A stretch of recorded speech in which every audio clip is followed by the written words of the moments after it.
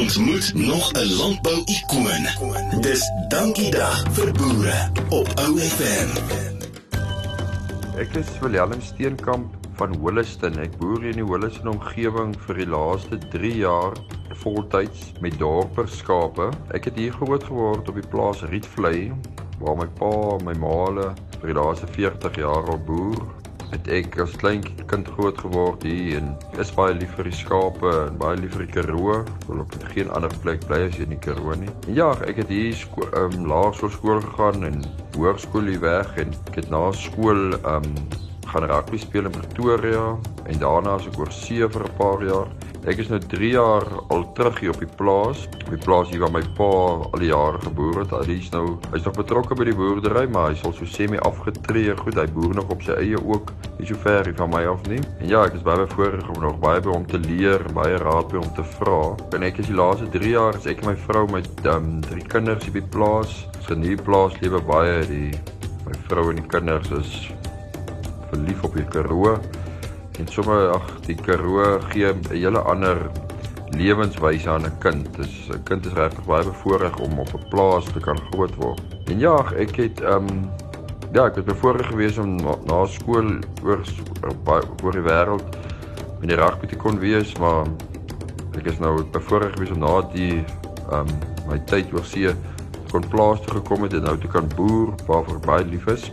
En ja, as ek moet sê, as ek vir jong mense jong boerseuns of jong boere wat wil kom boer, maak as ek waar wil kom boer, kan raad gee en so, boer vir waarvoor jy lief is, en hou aan planne maak, jou planne moet net nooit opraak nie, en jy moet elke oggend jy moet wil opstaan en jy moet uitsien na die dag wat die dag vir jou gaan inhou, want jou dag se werk kan letterlik elke oggend kan verskil en elke oggend gaan verander, voordat jy nog eers uit die huis uit is. Boerdery is definitief een van die, sal ek sê, uitdagendste werke of loopbane wat daar is, want vandag se tyd is daar so baie faktore wat 'n rol speel in 'n boer se lewe op die oomblik.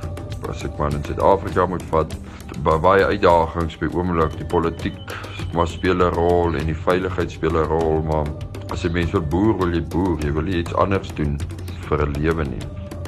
Dit op die oomblik is Suid-Afrika se ekonomie is dalk nie so sterk nie en dit is landbou trek dalk bietjie in die agterspeen op die oomblik in Suid-Afrika, maar daar's definitief 'n toekoms vir landbou in Suid-Afrika.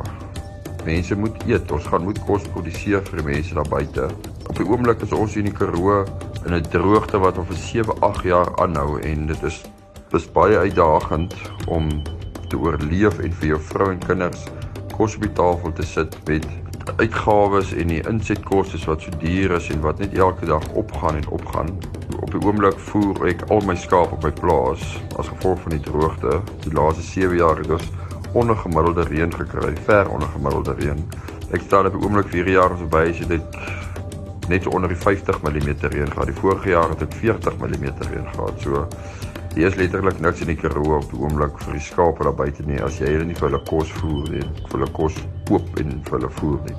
Ek moet sê, ek geniet dit baie, die boerdery, dit is my baie lekker en dit motiveer mense en dit verryk jou om so na in die natuur te lewe. En ja, vir die jong mense wat wil kom boer, hou jou voete op die grond en hou jou hart reg en hou jou kop reg en bly op jou knieë en ken die Here in al jou besluit op die plaas. Maak nie saak of dit goed of sleg gaan nie. Iewers gaan jy swaar tye kry wat jy nie dan kan in die Here toe draai nie, maar waar jy dan net met 'n baie beter hart vir die Here kan vra om jou deur te dra deur die swakker tye en die moeilike tye. Dit was nog 'n landbou-ikoon op Ou FM.